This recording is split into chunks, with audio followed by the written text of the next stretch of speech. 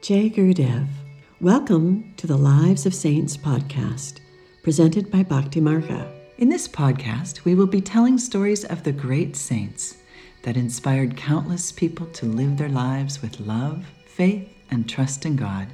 The beauty of these saints is that they appear throughout time and are not confined to one religion. And just like Sri Swami Vishwananda, who is the founder of the Bhakti Marga movement, their lives are an example of how one should live life. They teach us, in essence, to just love. It is our hope that their lives and teachings can be a guide for your daily life too. Enjoy.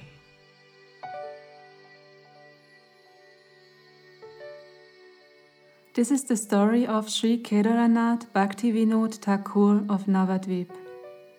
Sri Kedaranath Bhaktivinoda Thakura was a descendant of Sri Purusottama Datta, one of the 5 Kayastas brought to Gauda by King Adisura. In the 15th generation from King Adisura was born Raja Krishnananda Datta, the father of Sri Narottama Das Thakur and the disciple of Nityananda Prabhu. In the 9th generation from Raja Krishnananda was born Sri Anandacandra Datta, who was a great Vaishnava. Anandacandра's son was Kedaranath. His father-in-law was Ishwarachandra Mustafi, a big landlord of Ula in Viranagar in district Nadia. Kedaranath was born in Ula. Even when he was 6 years old, he read Ramayana, Mahabharata, etc. with great interest. When 9, he began to study astrology from a famous astrologer named Jagat Bhattacharya. At the age of 11, his father died. He had to face poverty and pass through many trials and tribulations. At 12, he was married. At 13, he moved to Calcutta and got himself enrolled in the Hindu Charitable Institution School, in which he studied for 4 years. During this period, he wrote articles and poems for the Hindu Intelligencer in English. His writings attracted Keshava Chandra Sen and Dwijendranath Tagore. Dwijendranath Tagore became his close friend. Under his guidance, he learned the Sanskrit language and studied the works of Western philosophers. In 1858, at the age of 20, Kedaranath was called by his paternal grandfather, Raja Vallabha Datta, who lived in Jyotimangalpur in Orissa. Raja Vallabha Datta was a resident of Calcutta, but had gone to Orissa to pass the last days of his life as a devotee in loneliness. He had in his house the Sri Vigrahas of Lord Jagannath and Radha Madhava, whom he worshipped with devotion. He had divine powers and could predict the future. He told Kedaranath that he would secure a good job at the age of 27 and would be a great Vaishnava. His grandfather soon died. After his death, he visited all the mats in Orissa and kept a record of all that he saw. In 1859, he accepted a teaching post in Cuttack, Orissa, and for the first time he introduced the teaching of English in the schools of Orissa. In 1860, he was appointed headmaster of the Bhadra school, and he shifted to Bhadra from Cuttack. At this time, he wrote a book called The Mats of Orissa, which was published in 1860. At the end of the year, he got a teacher's job in Midnapur and shifted there. While in Midnapur, he had to fight vigorously against the Sahajiyas, a perverted school of so-called Vaishnavas who claimed allegiance to Sri Chaitanya but preached a demonical doctrine totally opposed to his. He also repudiated the Brahma Dharma preached by Rama Mohana Rai and others who did not believe in Sri Chaitanya and the Hindu Shastras and preached against the principles of the age-old Sanatana Dharma. In 1866, Bhaktivinoda Thakura, as he was now called, was appointed deputy registrar in Chapara with powers of deputy magistrate and deputy collector. In 1868, he was appointed deputy magistrate of Dina Japur, but he was soon transferred to Puri. The commissioners of Puri was much impressed by the learning. the religious character and the administrative capacity of Bhaktivinoda. He entrusted him with the responsibility of managing the affairs of the Jagannath temple on behalf of the government. By his effort, many malpractices in the temple were removed. The service of the deity was improved and the timings for offering of bhog to the deity were strictly regulated. Bhaktivinoda was also asked to make investigations against a ferocious yogi called Bisakisen, who had declared that he was an incarnation of Mahavishnu and had come down on earth to overthrow the British government and establish Hindu Raja in his country. He was a terror to the people because he had mystic powers to cause suffering to them if they did not accept him as an incarnation and behave towards him accordingly. But he had a large following because he also had the power to cure diseases and could easily influence the illiterate and the simple-hearted people. It was not an easy task to curb or mend him. Thakur Bhaktivinoda made necessary investigations and found him guilty of many offenses, including his affairs with women. One day he pounced upon him in the jungle near Bhuvaneshwara, where he lived, with the police superintendent and a force of 100 armed policemen, and arrested him. When he was being tried, he used his yogic power to make Bhaktivinoda's second daughter Kadambani fall seriously ill. On the day on which he was going to deliver the judgment, he caused severe pain in his chest, so that he might not be able to go to the court. But Thakur remained firm on account of his unflinching faith in the mercy of God, who always protects his devotees. By the mercy of God, no harm came to his daughter, and his pain also vanished, just in time for him to go to the court and deliver the judgment. Bisakisen was sentenced to 1.5 years rigorous imprisonment. His associates, who posed as the incarnations of Shiva and Brahma, were similarly punished. Bisakisen died in prison. After 5 years of service in Puri, Thakur Bhaktivinoda was posted at different places in Bengal. In 1878 he was posted at Narail.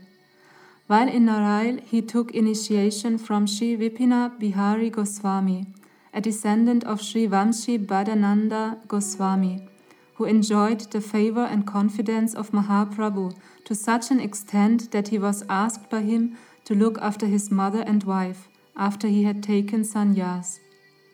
In disciplic succession, he belonged to the line coming from Janava Devi, the wife of Prabhu Nityananda. Later, Thakur Bhaktivinoda accepted Jagannath Das Babaji as his Siksha Guru. In 1887, Thakur managed to get himself transferred to Srinagar. Then he applied himself to the task of discovering the birthplace of Sri Chaitanya Mahaprabhu. The place had been under dispute mainly on account of the changing course of the river Ganga. According to the accounts given in the old books relating to the birth of Sri Chaitanya, his birthplace existed to the east of Ganga. But it was difficult to ascertain what was the east or to the west of Ganga at the time of his birth. To Thakur Bhaktivinoda, the site of his birth was revealed in a vision. He writes in his biography that one day, about 10 p.m., he saw across the Ganga in the northern direction a large mansion flooded with light. He confirmed with the help of investigations made by him on the basis of the old manuscripts and maps of Nadia that the site revealed to him was the old Mayapur, the place where Mahaprabhu had appeared. Towards the end of his life, Thakur Bhaktivinoda took Vaishnava sannyas from Gaura Kishora Das Babaji and began to practice bhajan in seclusion, sometimes in his house in Calcutta, sometimes in Godrumadvip. He departed from this world to enter the Nitya Lila of Radha Krishna in 1914. Thakur Bhaktivinoda's contribution to Gaudiya Vaishnava literature is unparalleled. Thakur Bhaktivinoda wrote hundreds of sweet songs, each one of which was a sincere outpouring of his heart, overflowing with the nectar of bhakti. It therefore easily compares with the songs of the poets like Chandidas and Vidyapati, and inspires bhakti in the hearts of anyone who reads or hears it sung. The following song is cited as an example. Oh, when shall I sing aloud the name of Gaurahari? When, forgetting sleep and hunger and all the comforts of body, shall I wander in all humility from village to village in Navadvip Dham and eat madhu curry? When shall I sit on the bank of Ganga and drink the water flowing from the feet of the Lord to my heart's content?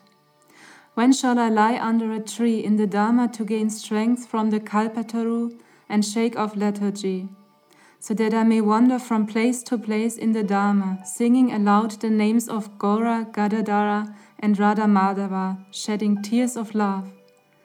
When shall I immediately on seeing a Vaishnava fall at his feet, knowing him to be a friend in the heart of my heart, and he will kindly teach me to sing the praises of the Lord?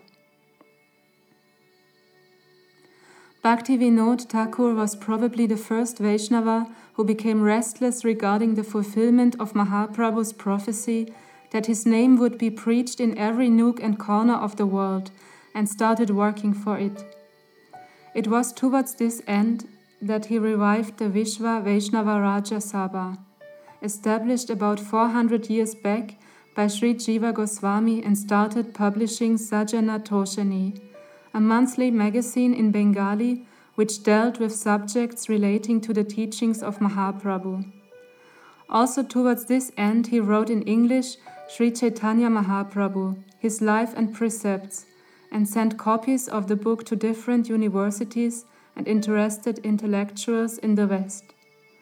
Thus he securely laid down the foundation of an institution that was to grow with the efforts of his illustrious son, Sri Srimad Bhaktisiddhanta Saraswati Goswami Prabhupada, and his disciple Sri A.C. Bhaktivedanta Swami Prabhupada, into the gigantic Kalpataru of Sri Chaitanya Mahaprabhu's teachings that continues to spread its branches all over the world.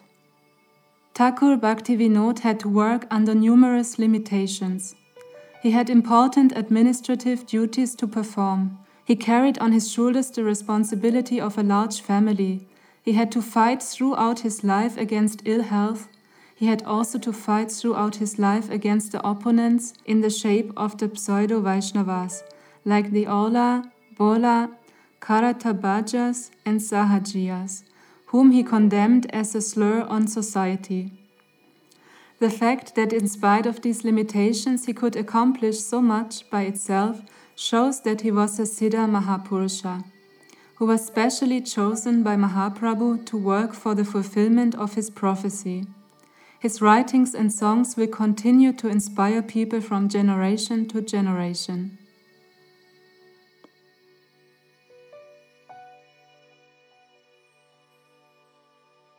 We hope you have enjoyed this Lives of Saints podcast. To hear more inspiring stories of saints across different religions, please visit our podcast channel, Bhakti Marga, on SoundCloud.